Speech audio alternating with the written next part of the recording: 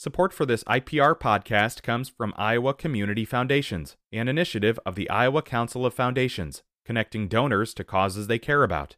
Details on the Endow Iowa Tax Credit Program at communityfoundations.org.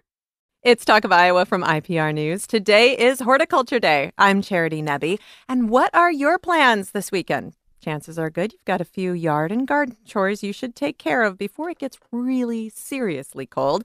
And we've got some expert guides here today. Cindy Haynes is a professor of horticulture at Iowa State University. Hello, Cindy. Good morning. And Aaron Stile is here, Iowa State University Extension horticulture specialist. Hello, Aaron. Good morning. So what's on your agenda for the weekend? What's on your list? It looks like it's going to be a decent weekend, at least for me in central Iowa, to do quite a bit of stuff. And, we had a later start, I feel like, to the cold temperatures this year. Yeah. Most of us didn't get a frost until just last week, which is a little bit later than normal. Not absurdly but late. It came with a vengeance. It was abnormally warm and then all of a sudden very, very cold. And I thought, oh my gosh, there's lots of things I haven't done. Yes, that's true. Well, thankfully, the soil is an incredible buffer. So even though it got really cold above ground, below ground, just fine. Not a big issue for most plants. So one of the things that I usually wait for is that first frost to knock back my tender perennials, my cannas, my elephant ear, that kind of thing. And boy, it got knocked back very hard this time. But I just yesterday I was out and I was able to dig up all of my tender perennials. And so I'll dig those out, you cut the damaged foliage, dig them up, let them kind of dry for a week or two, and then find a good place to store them, cool and dark, not below freezing, of course, kind of 40s, 50s, root cellar temperatures, root cellar conditions, really. If only we all had a root cellar. I know, right? But we can envision one. Right. So, and then usually I store mine in either shredded newspaper or some folks really like vermiculite or perlite to store theirs in because they need to stay dry, but they can't dry out completely. So you got to find something like that. So that's a really great task if you haven't done that already.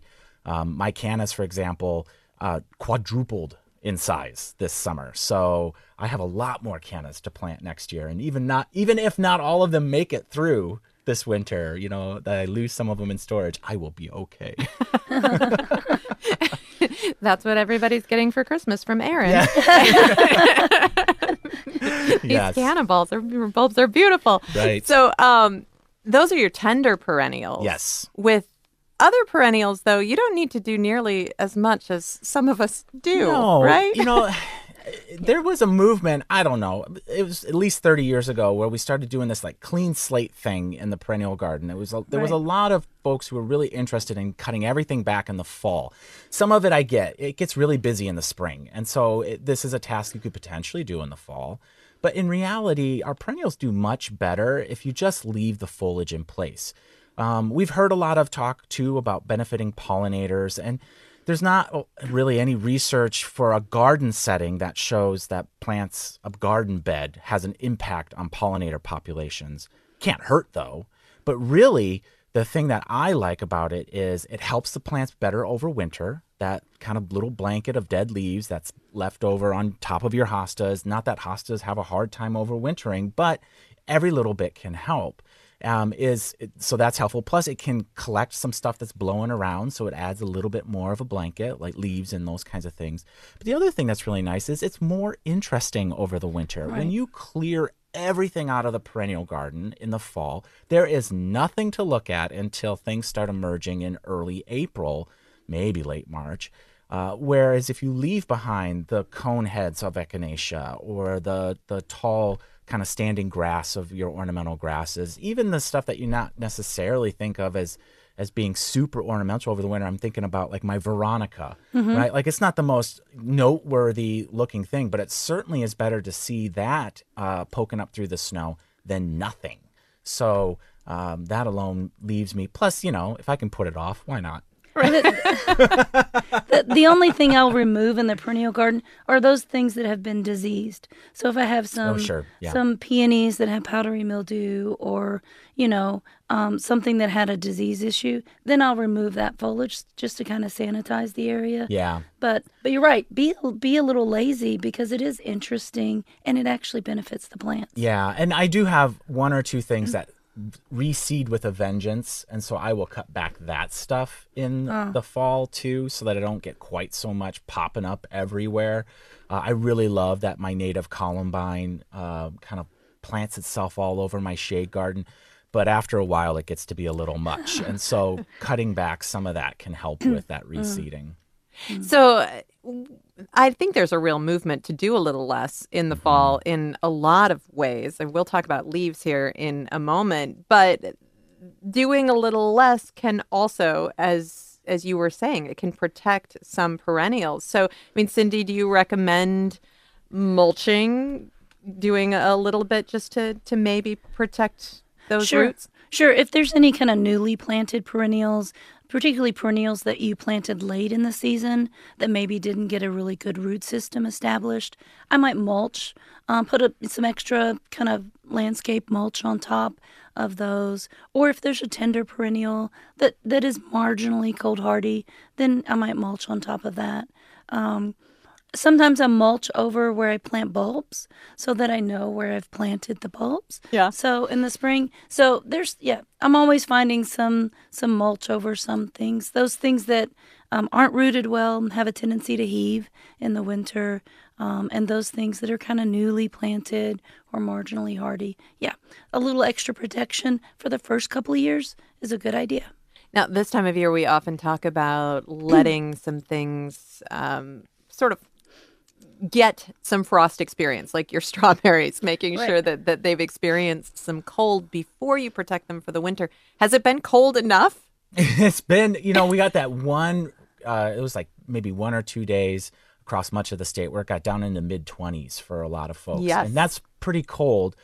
We usually want to see maybe a little bit more extension of that, because it got warm again. I mean, relatively speaking, it's not warm, let's be real. But relatively speaking, it did get warmer. And so we want to see kind of at least 3, better more like 5 to 7 days of some pretty consistently cool temperatures. Hold off on your strawberries. Yeah, I mean, usually we want to get it done by Thanksgiving. Yeah. Most years it's around Thanksgiving. And actually mulching most things around that time works really well, because if you do it too early, you can prevent your perennials from going dormant potentially, or they'll go dormant later, which can cause problems. My goal is to do it right before the mulch pile freezes. So, late. That's fairly late. That says something about you. You always have a mulch pile. Yes, I try anyway. I would be shocked if you didn't, Erin. That's a good thing. What about roses? Is that something we need to be thinking about right now? Hybrid tea roses, we also need to think about them.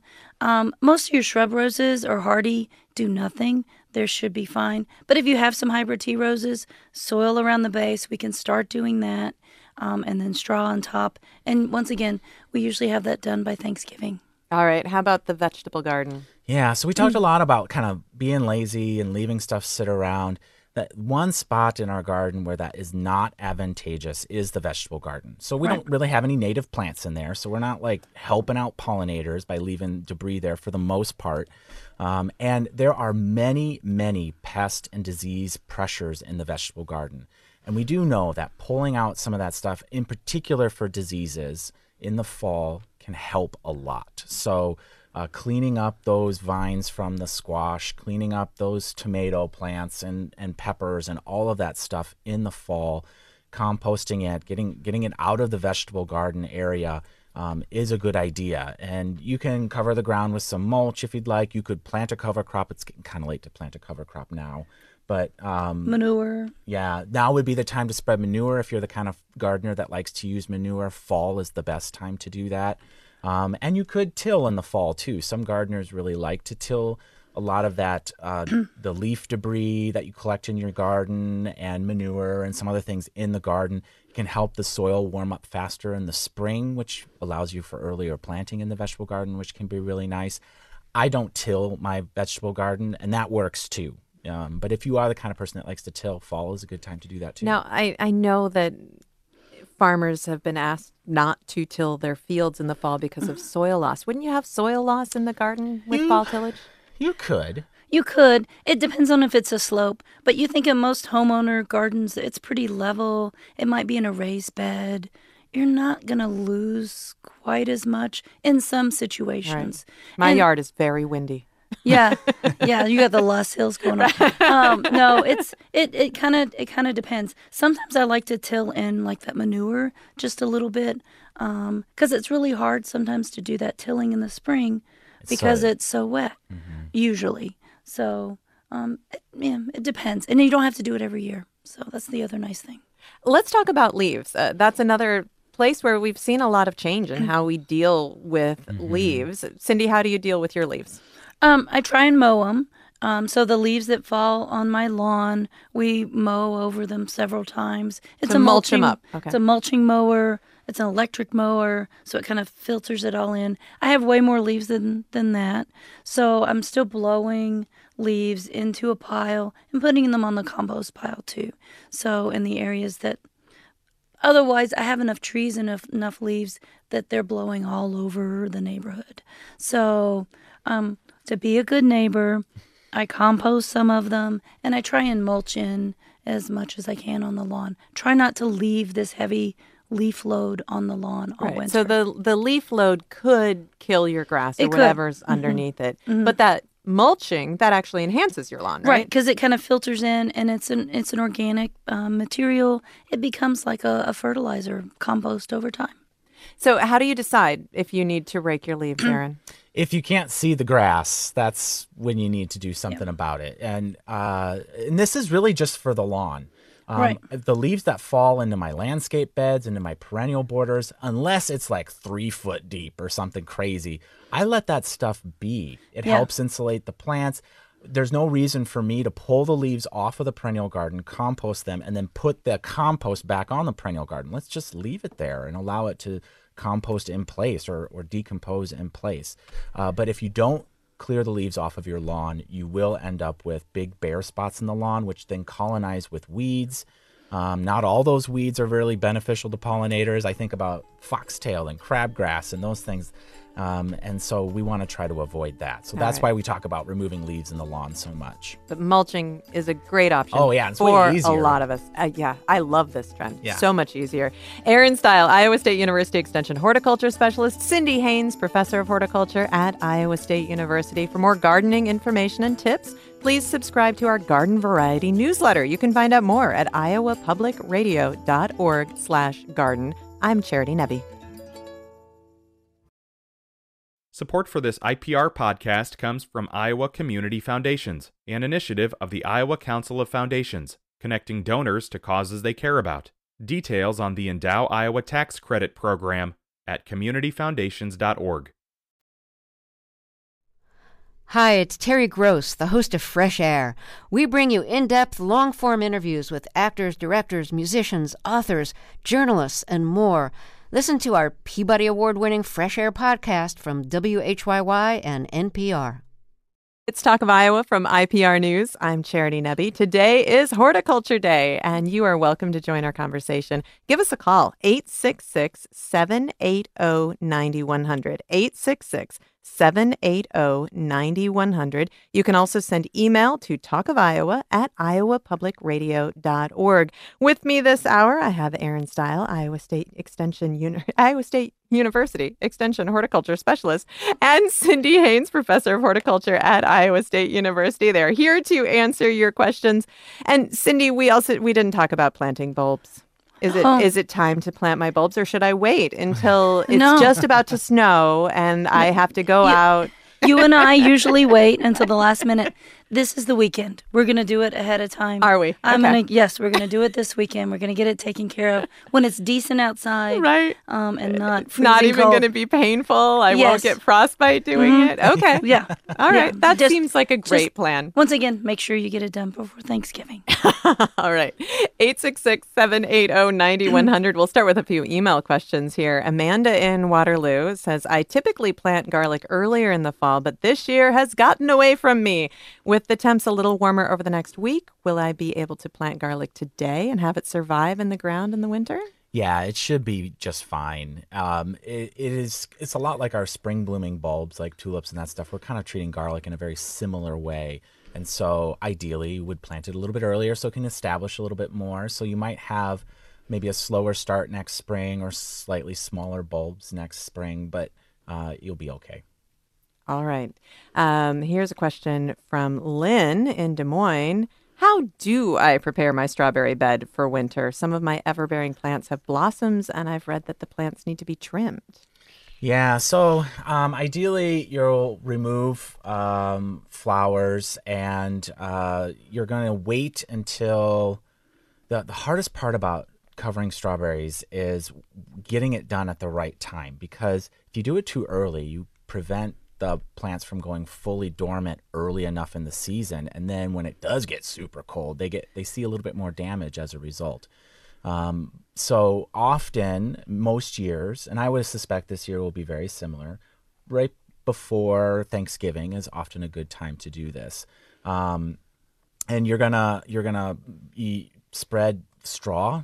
You could use pine needles too. Mm-hmm. The magic oak leaf isn't a great idea. I hear a lot of folks talk about how, oak leaves are great for mulching. Oak leaves are really good at smothering too. So, and that's the thing we're trying to avoid. That's why we're using such a loose material like straw, like pine needles, to cover these plants. We're trying to protect the flower buds. The plant is perfectly hardy. We're trying to protect the flower buds. So that's one of the reasons why I would look at potentially removing some of the flowers, so that you're not getting fruit development this late in the season, which can be really hard on the plant. And then in the spring, pulling it off at the right time can be really difficult too. Often folks will pull it off and they'll just rake it to the side, because if we get an unusually late frost, You can put it right back on. you can put it right back on to protect those flower buds. Here's an interesting one from Patty. She says, the tiny crab apples on my tree do not fall off. They get covered in ice. Is this a burden for this small tree, and should I remove them? No, it's not. The newer crab apples have more persistent fruit. That's a really good thing, and it's kind of a bad thing. It's a good thing because we have something to look at in the winter. And when they fall, they're usually like little dried up raisins. So it's not a burden for the plant. It's a missed opportunity for some birds, because this isn't something they're going to eat first. It's usually something that's there later that they can eat last. All right. So if you leave it, maybe you're giving somebody a snack when they really need one. Exactly. I also think that some of those ice-colored crab apples they're look very beautiful. beautiful. They're beautiful. Some of my favorite winter pictures that get posted. All right. 866-780-9100 is the number to call. Let's go to the phones. Bob is on the line in Carlisle. Hi, Bob. Hello. Hi. I have a question regarding... Hello, can you hear me? Yep. Go on. Yes. I have a question regarding the old-fashioned variety of Christmas cactus. I've been able to obtain some. What's the best way to actually bring that plant into bloom?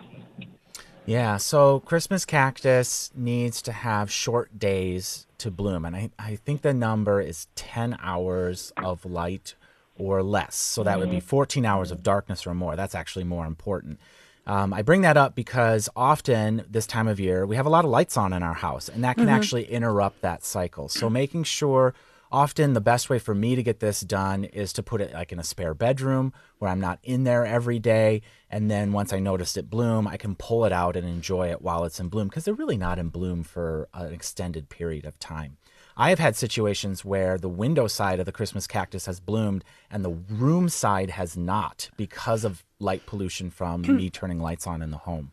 So making sure that it gets those short days is really beneficial. The other thing that Christmas cactus have that's kind of interesting, they also do need a temperature change, but almost all of us, the way we maintain our home provides that temperature change. So if you're providing short days, 14 hours of darkness or more, and you're not seeing bloom, look at your temperature because you may be keeping your house a little bit different in temperature, and that's preventing the bloom. Right. But So it needs to be cooler? it needs a drop in temperature Okay. between day and night, and from earlier in the season till later. And most of us just naturally end up doing that in our Right. homes. But every once Because in a we while, don't want to spend that much money to heat Right, our home. right. exactly. So the conditions that you've described sound like a spare bedroom would be ideal for a while, or I don't Yeah. know, that Or room like that you don't use in the evenings Yes. is ideal, and then you can bring it out. How long does it need those short days before you see the blooms? It's usually at least 3 to 4 weeks. Say 2 months. Yeah. Okay. Yeah, Yeah. it's a while. It's a while. But most of them, even if you don't give it to them right away, if you do eventually get them, they'll just bloom a little bit later. Right. Right. And many of us, our Christmas cactus bloom at Thanksgiving. So Right. Right.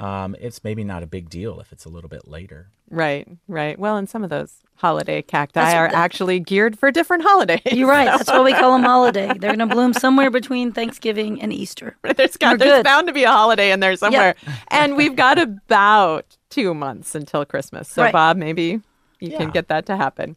All right. Thanks so much for the call. Next, let's go to Nick in West Des Moines. Hi, Nick. Good morning. What's your question? I have a very large patch of Pachysandra, and I am fighting Volutella blight and Euonymus scale. The blight I can control. The scale, I have a hard time getting my insecticide or horticultural oil onto the stems and through the leaf canopy. Is there something else I can use, systemic or something like that, that would control that? I don't know of a systemic. Do you know of a systemic? Not offhand. I mean, one of the things I was going to suggest, and I don't know what you think of this, Cindy, but sometimes when you have a really bad outbreak like this, especially if you're having a really hard time using pesticides because you can't physically get it there, Pachysandra is a plant that could be mowed. Yeah. So mowing it down to a shorter height would not only physically remove a lot of that material, but also would allow you to more easily apply a pesticide if that's what you're using.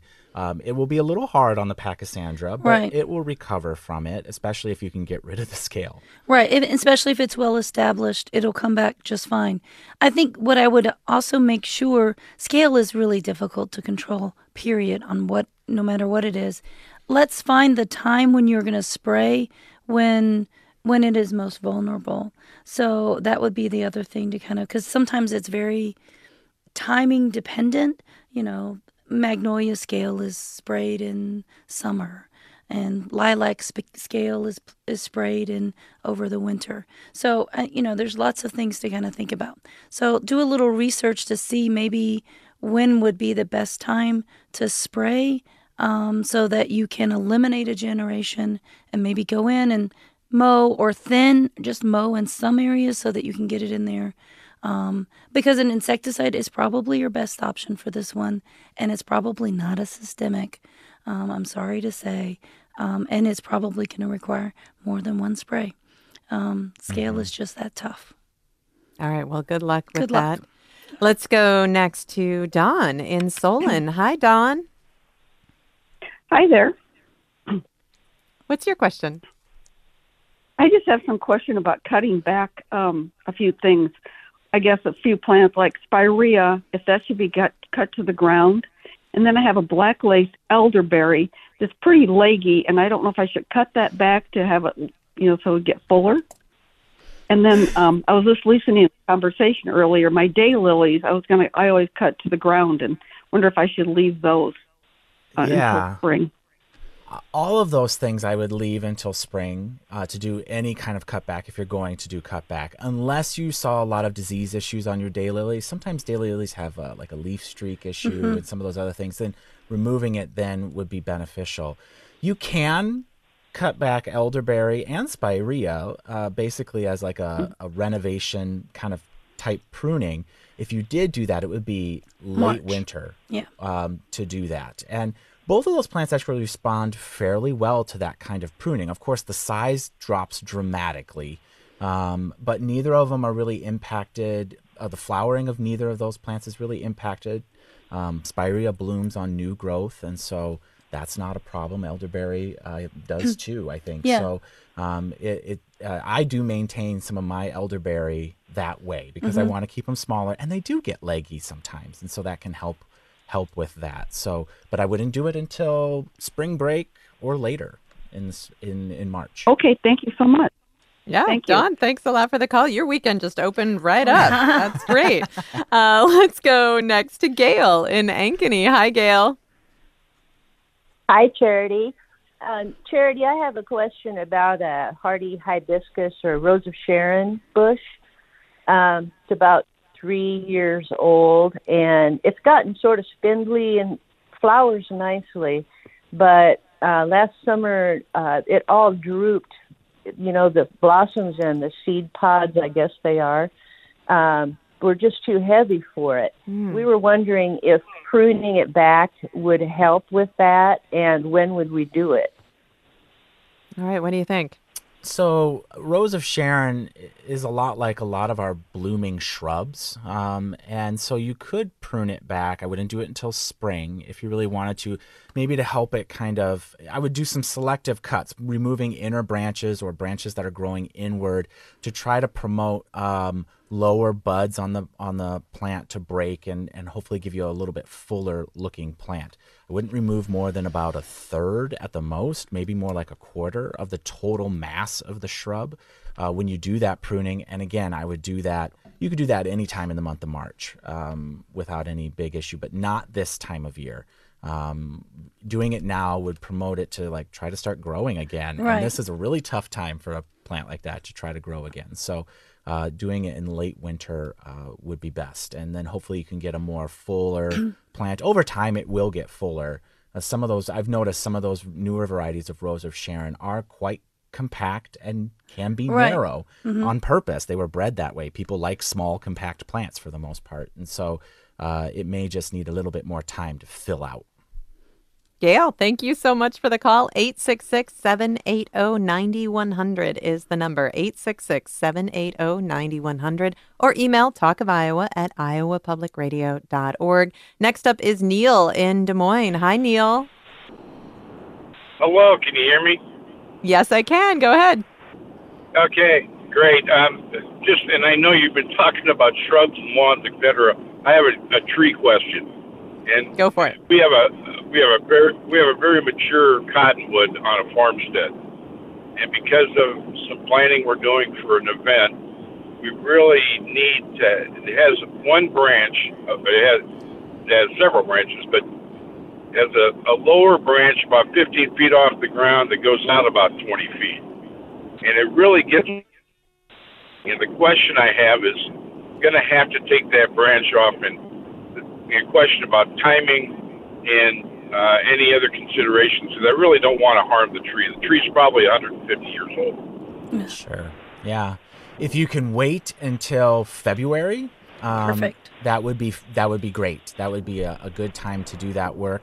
If it's just making sure that when you remove the branch, you remove it back to its point of origin, that you're not lopping it off somewhere halfway down the branch, for example, because cottonwood in particular would be very prone to lots of new growth, and it'd start looking like the Whomping Willow from Harry Potter. And that's going to be a really tough branch for that tree to maintain. It's going to be more likely to see storm damage, that kind of thing. So make sure that whatever branch you move it back to its point of origin, whether that's the main trunk or another larger branch, and do it in February, and it should be just fine.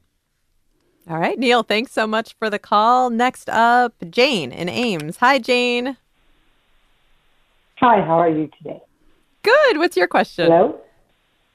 I had a similar question. It's about my birch trees.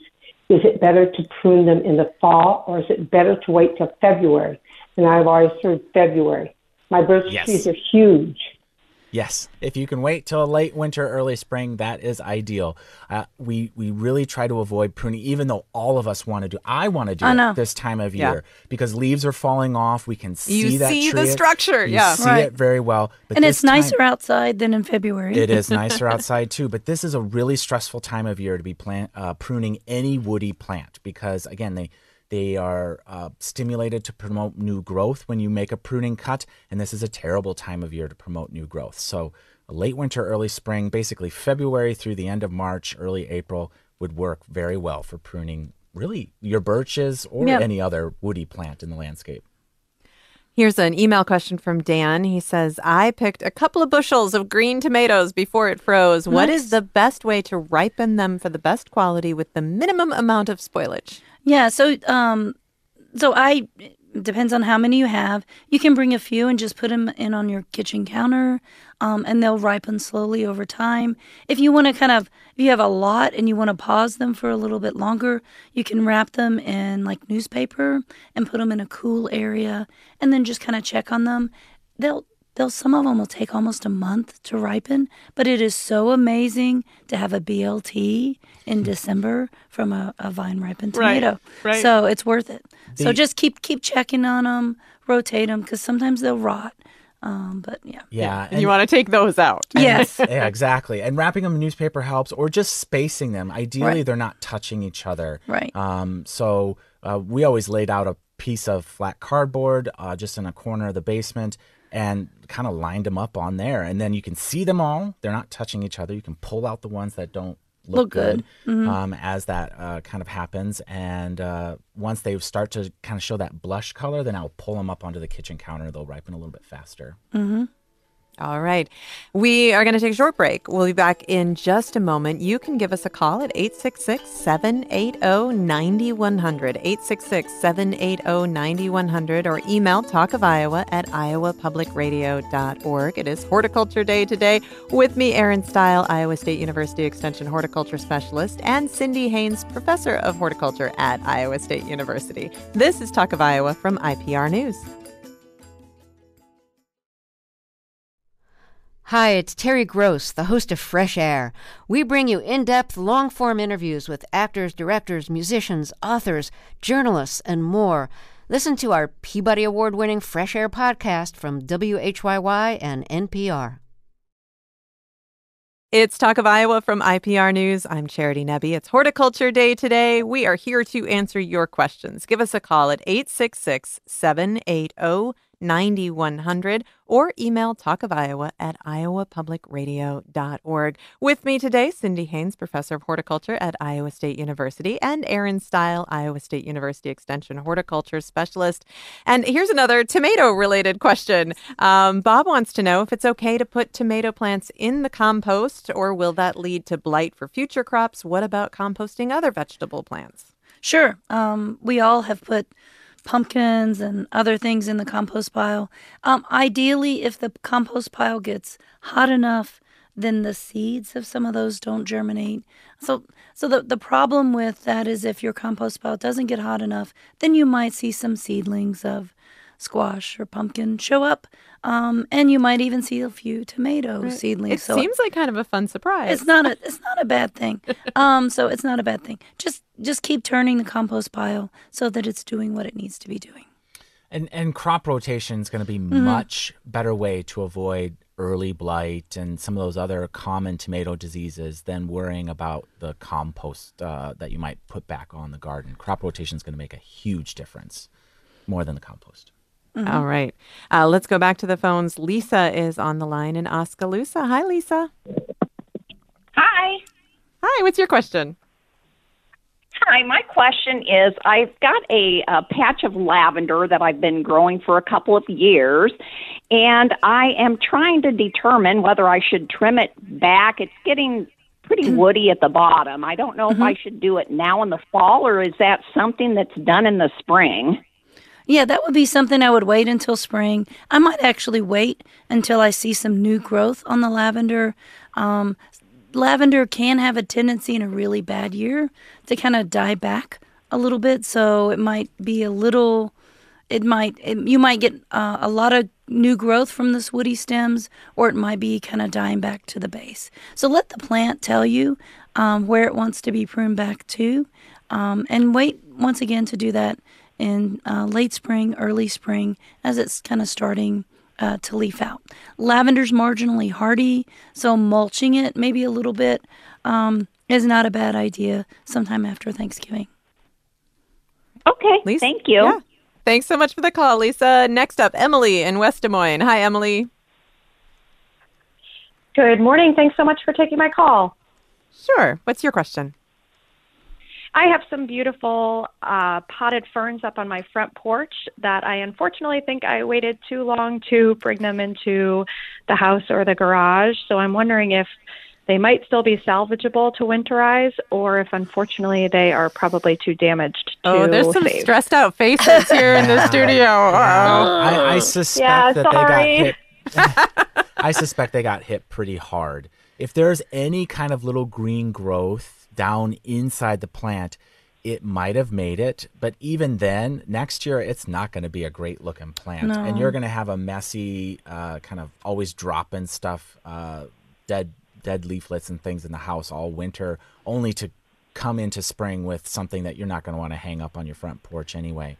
The good news is that a Boston fern basket in May is usually less than $20. So it's not hopefully a huge hit. But that 25 degrees that Des Moines got to last week, that would have definitely put a Boston fern, really any hanging basket fern, tropical fern, if not completely under, almost. Sorry, Emily. Thanks so much for the call. Let's do a few email questions here. You can send your questions to talkofiowa@iowapublicradio.org. Marlene in Ankeny says, I have a fiddle leaf fig plant that is between 6 and 7 feet tall. Nice. It has 2 leaders, but doesn't branch out at all. Would pruning it make it fuller? It is very healthy looking and stands up without support. How tall can it get? They can get huge. Yeah, they can get very big. So, yes, it can get very big. Yes, you can do a little tip pruning on it, but I would wait again until March, and that will force it to branch out a little bit more. And that it's great that she's got one this big. So just a little tip pruning, wait again until March or April. And it's always a coarse-looking plant. It is. So it's never going to be as kind of, especially grown indoors, it's never going to be this like full and lush, kind of large shrubby looking thing. It's always going to have this very coarse looking habit. But she's doing well in growing this plant because it's not one of the easier ones to grow. No, as much as Instagram would make you believe everybody has one, everybody who has one for the most part puts it on Instagram. One. Yeah, right. They can be very difficult to grow indoors. So kudos to keep it up. Gold star. Good job. Peg from Muscatine says, I am having a new bed tilled now so I can transplant hostas next spring. Is it a good idea to till in this year's potting soil with roots from my elephant ear pots, or what would be best to add to my not great yard soil? You can add some potting soil, and sure, that would be fine. Some of those elephant ears have bulbs, so those you may not want to till in, and especially if you want to save them and bring them inside. But yeah, all of that kind of becomes compost, and if you're tilling it in now, it should be fine. All right. And getting more compost to till in might be a great idea. It would probably be a great idea to get some more compost to till in with it. You can never add enough. All right. Diane in Riverside says, last Saturday we planted 2 black gum trees. They came in 3-gallon containers. Nice. We followed the instructions and watered them in, about 4 gallons each. Since then, we've had a few nights of temperatures in the 20s. Should we continue watering them? Yes. Continue to water them. This is one that likes it a little moist. The soil is still warm enough. It's still growing root system. So make sure that it's watered once a week until the ground freezes. All right. And Patrick writes, I received 50 saplings from the Iowa DNR, but I broke my foot and I will not be able to plant them in the ground. Oof. Sorry, Patrick. Will they be okay in nursery pots left outside or in my raised bed garden? I would probably overwinter them in a nursery bed. So heel them in. They can be relatively close together. You can't heel them in. Well, that's so that's cruel. True. That was a good pun. That was a really good pun. Making sure that you get them into the raised bed could be a really great way to potentially overwinter them. Once you get them in that raised bed, put up chicken wire around them so they don't get rodent damage over the winter. And then in the spring, you can, early spring, before they leaf out, you can pull them up and plant them in their final location. It's harder to overwinter things in containers, and I would tell you, if you had it in a container, to bury the container. Right. So just skip the container, put them right in the ground. All right, Patrick, I hope you heal quickly. And good luck with that. Let's go back to the phones. Mary's on the line from somewhere in Illinois. Hi, Mary. Hi, thank you for taking my call. Sure. We planted a baby Kim dwarf lilac about 7 years ago, and it finally bloomed this year and was beautiful and fragrant. However, we're having our house painted, so the painters asked me to trim it back, and this was a month ago, and boy, did I trim it back. I mean, it's leggy now. I mean, it was beautiful. And this, again, was a month ago. Did I just kill this? Should I just write this off? Or No. and No, replant it? I mean, I feel terrible. No, it's okay. It's okay. Fall isn't the best time to prune, and fall pruning of a spring blooming shrub meant that you pruned off some of the flowers for next year. But you know what this plant can do, so I would just let it go, and it will grow again. Okay. It may not bloom well next spring, but it'll come back the following spring and reward you with lots of blooms. So just leave it alone. Thank and you good so thing much. good thing I is feel you better. won't. Yeah, Good, you don't. good, You good. won't get a new roof again for 20 years. So it'll be great. All right, Mary, thanks so much for the call. Sherry's up next in Iowa City. Hi, Sherry. Yes, I was wondering, how do you care for dahlia bulbs that I've just dug out? Yeah, so after you dig them out, cut off any of the above ground growth that was there. It's probably all kind of floppy and dead anyway. You set them out in an area to kind of like air dry for about a week or so, and then brush off any of the dry soil that's still stuck to them. And then you're going to store them in a kind of a loose material that holds a little bit of moisture. We don't want them to be wet, but we don't want them to dry out completely. So perlite, sphagnum moss, shredded newspaper, all can be really nice potential overwintering things. Some folks use sand. I wouldn't start with sand, but but some folks have good luck with it. And then you're going to check on them. I would check on them once a month. Make sure that they're not completely dried out. If the substrate's really dry, give it a little bit of water to re-moisten it, and then you'll be able to replant in the spring. They'll probably, some of them might be really large. I would not probably break them apart until closer to spring, unless you're going to do a good job of making sure they dry well before you put them in that overwintering stuff, because that open cut or that open wound is a spot where it could begin to rot. And so I always wait till spring to propagate them, to break them apart. All right. Okay. Sherry? Great. Yeah. Thank you so much. Thank you for your call. Good luck with that. Next up, John in Des Moines. Hi, John. Hi, Charity. Thanks for taking my call. Sure. I was planning on pruning back a pin oak this weekend. I have some dead branches on it, but after listening to your show, I'm starting to wonder if I should be waiting until spring.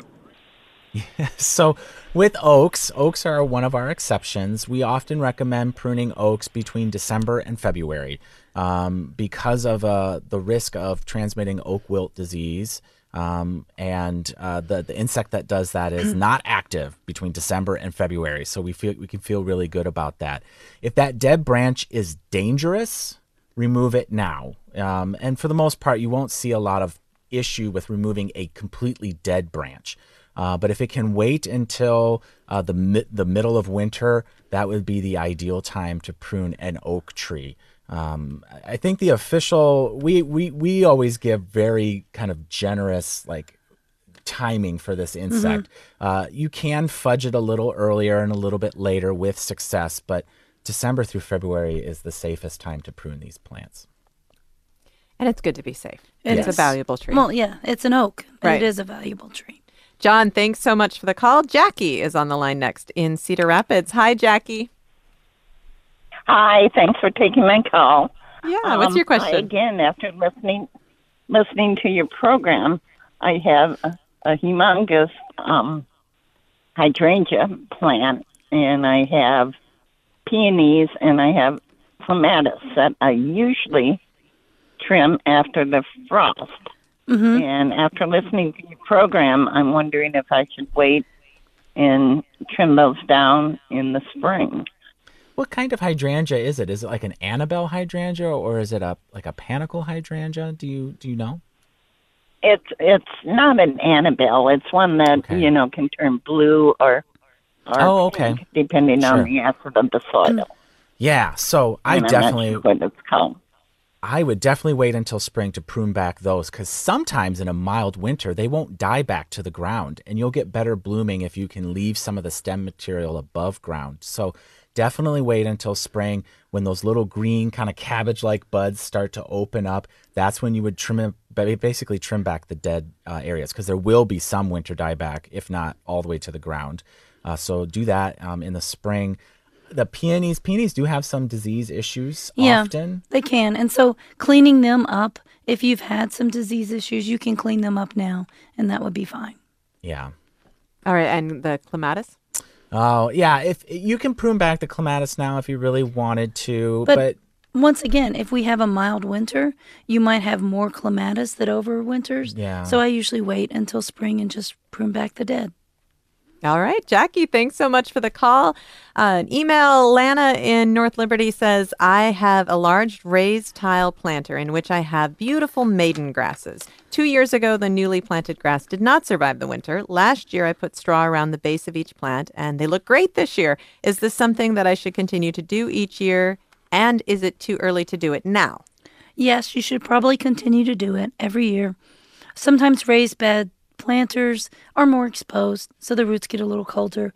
I would once again wait until maybe after Thanksgiving, because we want them to get cold and to acclimate, but before the ground freezes, put some nice straw around them. All right. Pat in Eastern Iowa says, can I still collect flowerhead seeds from marigold zinnias and I don't know how to say this one. Gomphrena? Gomphrena, absolutely. Right. Globe amaranth. Sure. This is a perfect time to collect seed from those and kind of, clean them up and then store them so that you can sow them for next year. All right. Marilyn says, I have around 20 milkweed plants. The pods are still intact. What is the best way to plant milkweed in new places?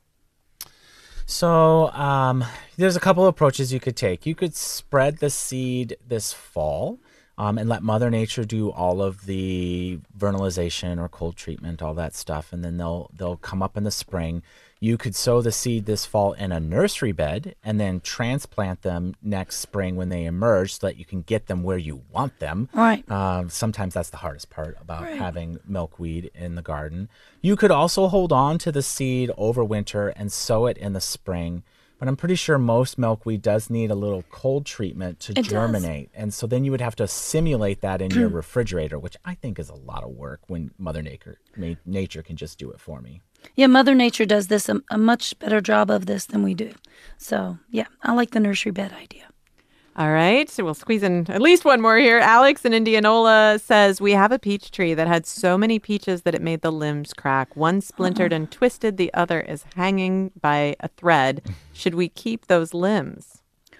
You're probably going to have to do some pruning on them. Once again, February or March is the time to do that. And yeah, it's a little bit of a cleaning up and pruning and maybe removing some of those limbs that are dead. All right. We have time for one more. Roberta writes, I am wondering how deep I can leave oak leaves on Pachysandra and Vinca without causing die out. Not deep. No, you should be able to still see it. Yeah. So if the leaves are so thick that you cannot see the plants underneath, it's probably too much and it'll smother it out. It does smother and it keeps it too wet, and both of those don't really like it wet over the winter. All right. We are out of time. Cindy Haynes, thank you so much. Thanks for having me. Cindy Haynes, professor of horticulture at Iowa State University. Aaron Stile, thank you. You're welcome. Aaron Stile, Iowa State University Extension horticulture specialist. We will be back with Hort Day again next Friday here on Talk of Iowa. Talk of Iowa is a production of IPR News. Our producers are Caitlin Troutman, Danny Gear, and Samantha McIntosh. We had production assistance today from Steve Cooper. You never need to miss an episode. Subscribe to our podcast, Talk of Iowa, wherever you get your podcasts. I'm Charity Nebbe. Have a wonderful weekend.